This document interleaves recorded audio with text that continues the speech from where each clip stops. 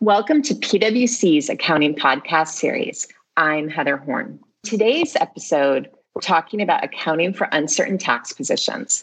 We'll start by looking at the model and how it works, then dive into some examples to highlight key concepts, and then talk about developments in tax regulations that can impact uncertain tax positions. So, definitely a lot to cover. Joining me remotely are frequent guests of the show, PwC partner Jen Spang, and PwC Managing Director Cassie Bauman. Jen and Cassie have been on the show a few times before to talk to us about tax topics, and I'm thrilled to have them back. So Jen and Cassie, thank you so much for joining me today. I'm looking forward to our conversation about uncertain tax positions. But before we start, Cassie, can you explain to us what we mean when we say tax position? Absolutely. So a tax position is a position a company has either taken or they expect to take on a tax return that's reflected in measuring either current or deferred income taxes in the financial statements. So this could be kind of during this current year, they might not file their tax return until next year, but they would still account for that now because they're expecting to take that position on like 2020 return, for example. So the term tax position can include a wide range of things. It could be things like deciding to exclude taxable income or take a deduction for something in a tax return. It could include the character of the income or loss. So is it capital or ordinary in nature? It could be things like deciding not to file a tax return in a particular jurisdiction or how to allocate income between different tax jurisdictions. Or it could even include an entity's tax status. So is it tax exempt or is it pass-through type entity? So it's pretty normal for companies to have some sort of uncertain tax positions in the ordinary course of business. So then, Cassie, basically everything in the tax return is a tax position, but I guess only some of them are uncertain. That's right. Okay. So then when do you recognize an uncertain tax position in the financial statements? So the overall model for accounting for uncertain tax positions has two steps to it. There's the recognition step and the measurement step. So an entity should recognize the effect of a tax position, and that just really means like account for it, like actually book a journal entry related to it, when it's more likely than not that the position would be sustained upon examination by a tax authority. And in this case, more likely than not means a likelihood of more than 50%. So the determination here about whether it would be sustained upon examination by a tax authority is based solely on the technical merits of the tax position. And technical merits derive from sources of authoritative tax law. So that doesn't only include things like the Internal Revenue Code in the US, like the actual tax code, but also other statutory provisions, regulations, court rulings, notices, announcements, tax treaties, court cases, technical advice, and things called advanced pricing agreements, and all kinds of. There's a very large amount of information that can go into that technical merits assessment. Jen, is there anything that I missed? So two things that I would highlight, detection risk and then administrative practice and precedent. So detection risk is really just saying that an entity needs to presume that a tax position will in fact be examined by the relevant authority, so whatever jurisdiction you're in, and that they have full knowledge and all relevant information. So said a different way, even if you haven't been audited or you don't typically see them auditing a position, you still have to and you cannot just assume that they won't audit your position and therefore you don't need to think about recognition. The second one, administrative practice and precedent, is unique, and it's unique to this model. And we spent a fair bit of time in the last few years talking about it. So administrative practice and precedents, this is a concept that deals with recognition. So you're required to consider it in that first step that you just talked about, Cassie. And so these are times or situations where a tax position could be considered a technical violation of the law, but it's widely known and well understood and consistent practice of the government, whatever authority you're looking at, to nonetheless accept the position. Okay, so then Jen, I'm not that familiar with that part of the model. Is that something that comes up very much?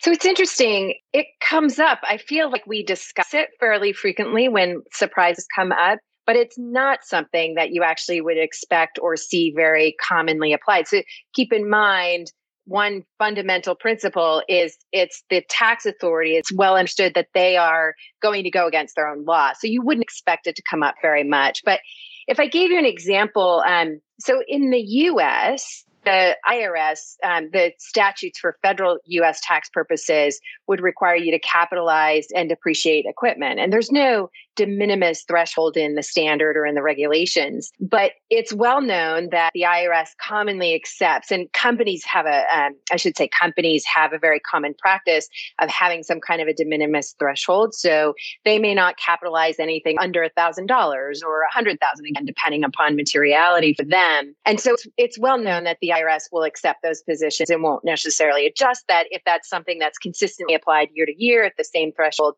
And in fact, that the government agreed that it was, if you will, a de minimis. So that's an example of an administrative practice, right? There's nothing in the law that says it, but it's commonly known that that's the government will look at it. Jen, that's very helpful. So then now we're on the same page as to what a tax position is and when it should be recognized. So then after you've concluded that a particular position should be recognized, how would you measure the tax benefit to be recorded? Under US GAAP, the concept of measurement is based upon the cumulative probability. And so under the cumulative probability concept, an entity would record the benefit that is the largest amount of tax benefit greater than 50% likely to be realized upon settlement. Wow, that's a mouthful. So maybe an example would help. Imagine a situation where you have a $100 benefit that you're assessing. Okay. And you're trying to figure out how much of that benefit should you recognize. And let's look at this and presume you have come up with 3 possible outcomes. One outcome is you win 100%, one outcome is you lose 100%, and one is you settle for $80. So what the cumulative probability method would say is, first of all, you assign a probability to each of those possible outcomes. Then you start with the highest outcome, and you keep going down the chart, if you will, until you get to the position or the benefit, I should say, that is greater than 50%. So let's use this example. Let's assume I've concluded that a $100 benefit, I have a 30% chance of winning. Okay. Let's assume my settlement position of $80, I have a 45% chance. And my 0%, meaning I'm going to get no benefit, I believe is a 25% chance. So I'd look at that.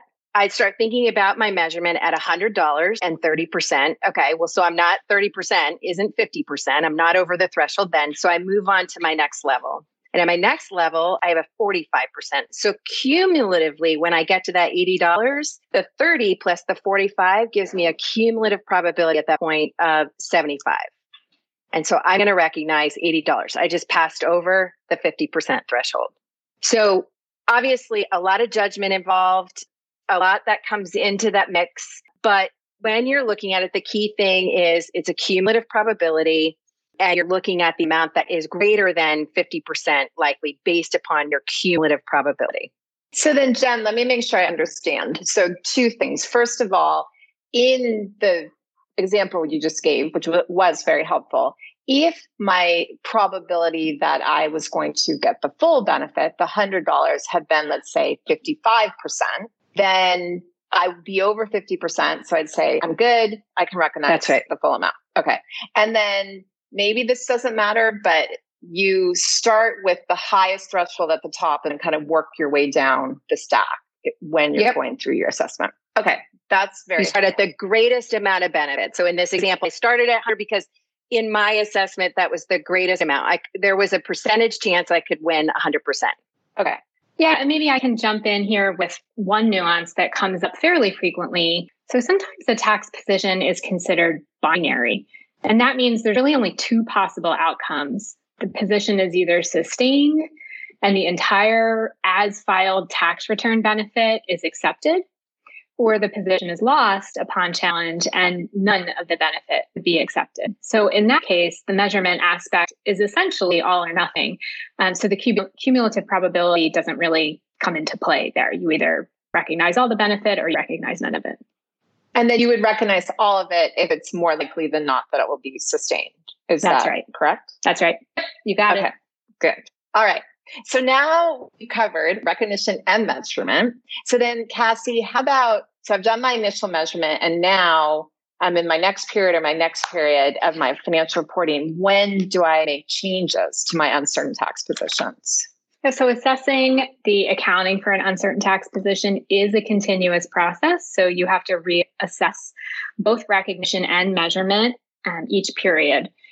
So sometimes new information can impact recognition. So if a company hasn't already taken the benefit of a tax position, so it had decided it was not more likely than not that it was going to, be sustained upon examination, and then that was their decision in earlier financial statements, but now there's new information that comes along, it would recognize the benefit at the earlier of 3 different events happening. So the earlier of the period in which the new information causes the company to determine that it is more likely than not now, the statute of limitations for the tax authority to examine the tax position expires, or the tax position is effectively settled through examination, or negotiation or litigation. So the earlier of those 3 events is when you have to record the benefit. It's not optional. So you can't effectively settle a position, but then choose to wait to recognize the benefit until, say, the statute of limitation expires. And that, Cassie, I'll just jump in. That's such an important one on effective settlement. We get this question a fair bit. So maybe just one, clarifying what effective settlement is. In order, I guess 2 things. One, effective settlement deals with the recognition step.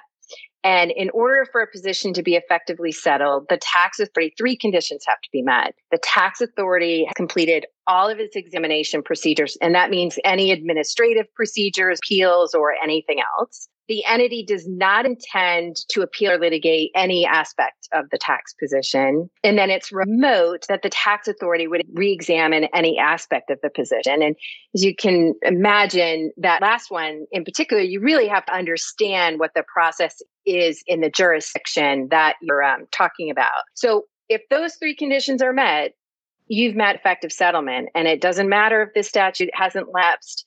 That would be the earlier update, and you need to recognize it. I can't stress it more that what you just said, it is just not a policy choice. Jen, it's very helpful.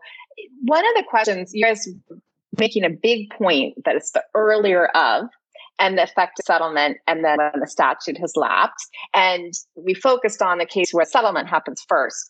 Are there any subtleties then or things that I should consider if my statute has actually lapsed in terms of recognition? Yeah, so obviously, oftentimes we're under audit for multiple years. It's usually like a multi-cycle. Not always, but often, particularly for bigger companies. So when a statute lapses for one period, it's only dealing with that one period. It wouldn't be giving necessarily evidence about the other period. So when that happens, if that happens to be the earliest of those 3 dates that Cassie walked through, then that's when you would recognize your benefits for position in that period. Okay, that's helpful. So we were just focused on things that could change the recognition conclusion, but is there anything that we should be considering that could impact measurement? There is. So new information could impact the measurement of an uncertain tax position, just like it can recognition. But you can't change your measurement just because you reassess the same information that you had last quarter and came to a different conclusion. You actually have to have new information. So for example, a development in case law, that might be the type of new information that could impact how you assess the amount of benefit you would recognize. Maybe because the company's view on possible outcomes changes, those probabilities might have changed, or the amounts associated with those probabilities may have changed. And so you would reflect that in your measurement when you got that new information. Okay. So then another question for you, and I remember this vividly from my days as an audit partner, is that with uncertain tax positions, one of the areas that often comes up with audit clients is documentation. And clearly there's, from everything we just walked through, a lot of judgment that can be involved. And particularly, we were talking about this cumulative 50% threshold, et cetera. So if a company is considering its documentation, what are some of the best practices or things that they should think about? Yeah, so this does come up a lot, and you hit on it, right? Recognition and measurement, and frankly, even subsequent recognition and measurement, it all has a lot of judgment underlying all of the decisions that you're making. So I think the key is to have documentation that reflects both the facts and then the analysis and how it applies to those facts and why you made the judgment you made. So if you're thinking about probabilities, why are those probabilities? How did you come up with them? Why does that make sense? If you make a change to them, how is it based on? When Cassie mentioned new information. So documenting what that new information was and why it impacted. Documentation could include an opinion, but it doesn't automatically have to. It could be an internal analysis. It could be, frankly, it could be multiple inputs. It could be numerical and coming up with sort of the numbers. And it can also be a written analysis as to your facts and how the law applies to that. Could be case law analyses. So in other words, similar to the information you're looking at, your documentation could be encompassing a lot of different pieces. And I think one of the keys to documentation is, in fact, ensuring that you have a process in place to, in fact, be tracking not just the initial recognition and measurement conclusions, but what happens thereafter. So what's the information that may have come up, and ensuring that you have a process to timely address those issues and document them. Right. So basically, do your initial assessment, and then each quarter, as things potentially are changing, make sure you're documenting that, or perhaps even saying nothing's changed, so my assessment has stayed the same. That's right. I think that's great. Okay. So then let's move to another topic. And this is actually something I covered more broadly in a podcast a couple weeks ago with Pat Durbin and Tom Barbieri, which is subsequent events. And we talked there about some of the broad issues and accounting for subsequent events, but I'd like to talk here very specific to uncertain tax positions. So how should we consider if there are any developments that occur after the balance sheet date, but before the financial statements are issued, specific to your conclusion about an uncertain tax position? Yeah, so the guidance in ASC 740 with regard to subsequent events related to uncertain tax positions is explicit. It says that developments that occur after the balance sheet date, but before the issuance of financial statements, are recognized in the period in which they occur. So this guidance is the dominant guidance for things that happen. You don't look to the subsequent events guidance here. 740 actually addresses this head on for uncertain tax positions. So when you do have new information that's identified after the balance sheet date, companies should think about whether that new information already existed as of the balance sheet date or not. Like, you really have to look closely. Sometimes the information really was there, and maybe you just didn't find out about it until after balance sheet date. So you really have to kind of look at that closely. But if it is in fact new information after the balance sheet date, then companies should disclose the impact if material, as is required by GAAP, but they shouldn't account for it until the period it actually occurred. So then, Cassie, that's definitely helpful. And it's nice to have an area where the guidance is very clear about what you're supposed to do. So then let's talk about one more item today. And this would be developments in tax regulations and how those interact with and impact uncertain tax positions. And I know this has been a big topic since the Tax Reform Act in 2017, but I also am aware that this can have an impact even outside of major tax law changes. Yeah, so that's right, Heather. And I think it's an important one because the way you think about when you account for something in the tax law can be different than how you might think about developments in FASB standards. So maybe let's just level set. And I think we might have hit this on another podcast, but you account for changes in tax law when they're enacted. So that might not be the same as the effective date. You could have a change in tax law enacted today that's not effective for a year. But even though it's not effective, you're required to account for it. So if you contrast that, you might get a standard that's finalized and it needs to be adopted. And there might be an early adoption period, but setting early adoption aside, when you're talking about a standard, you might have a year or two to account for some provisions. The trick is that doesn't happen in taxes, and that causes some challenges when you're looking at either quarterly or year-end financial statements. So if a change in tax law happens, it needs to be accounting. That's new information in that period, and it needs to be accounted for in that period, not sort of 3 or 6 or 9 months down the road. You asked me before about documentation, and just as an overall UTP, I think this is another area, just navigating new information and ensuring that you have a process in place for collecting and tracking and analyzing all of that new information as well. So this is probably another one that ties in well with the question you asked earlier. And maybe I can jump in because some people listening might be like whiplash, like, wait a minute, why are we talking about tax law changes? I thought we were talking about uncertain tax positions. So besides knowing that it's important to account for tax law changes when they're enacted,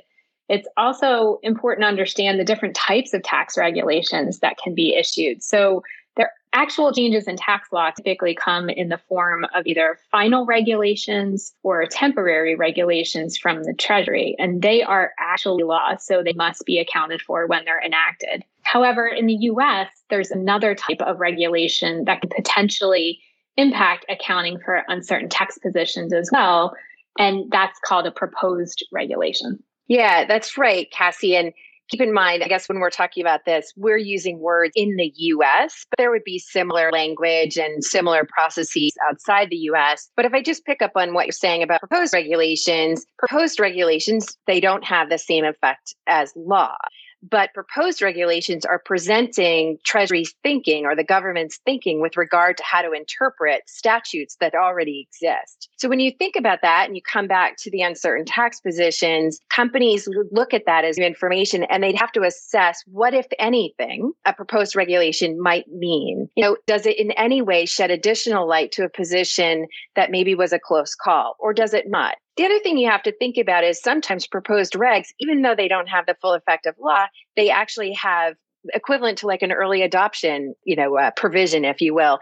And so in some of those cases, a taxpayer can actually early adopt, if you will, the rules. And so clearly you want to be thinking about that when you layer that in. I think the key thing on all of this is when you start talking about interpretations and regulations and how that all plays into your certain tax position analysis, you have to make sure you have the right resources at the table at the right time in order to analyze both what you have going on within your business and then how those laws are interpreted or how they'll be affected or affect your, in fact, fact pattern. That's good advice for most areas of accounting, in fact, to have the right people from the business at the table. So it's a good spot to wrap things up. And Jen, Cassie, very helpful and definitely made it seem very straightforward and easy. I know it's not quite so straightforward anytime you're dealing with judgment. So if someone wanted more information, I highly recommend that you check out Chapter 15 of our income tax guide. And then one last thing before we wrap up today. So ever since we've been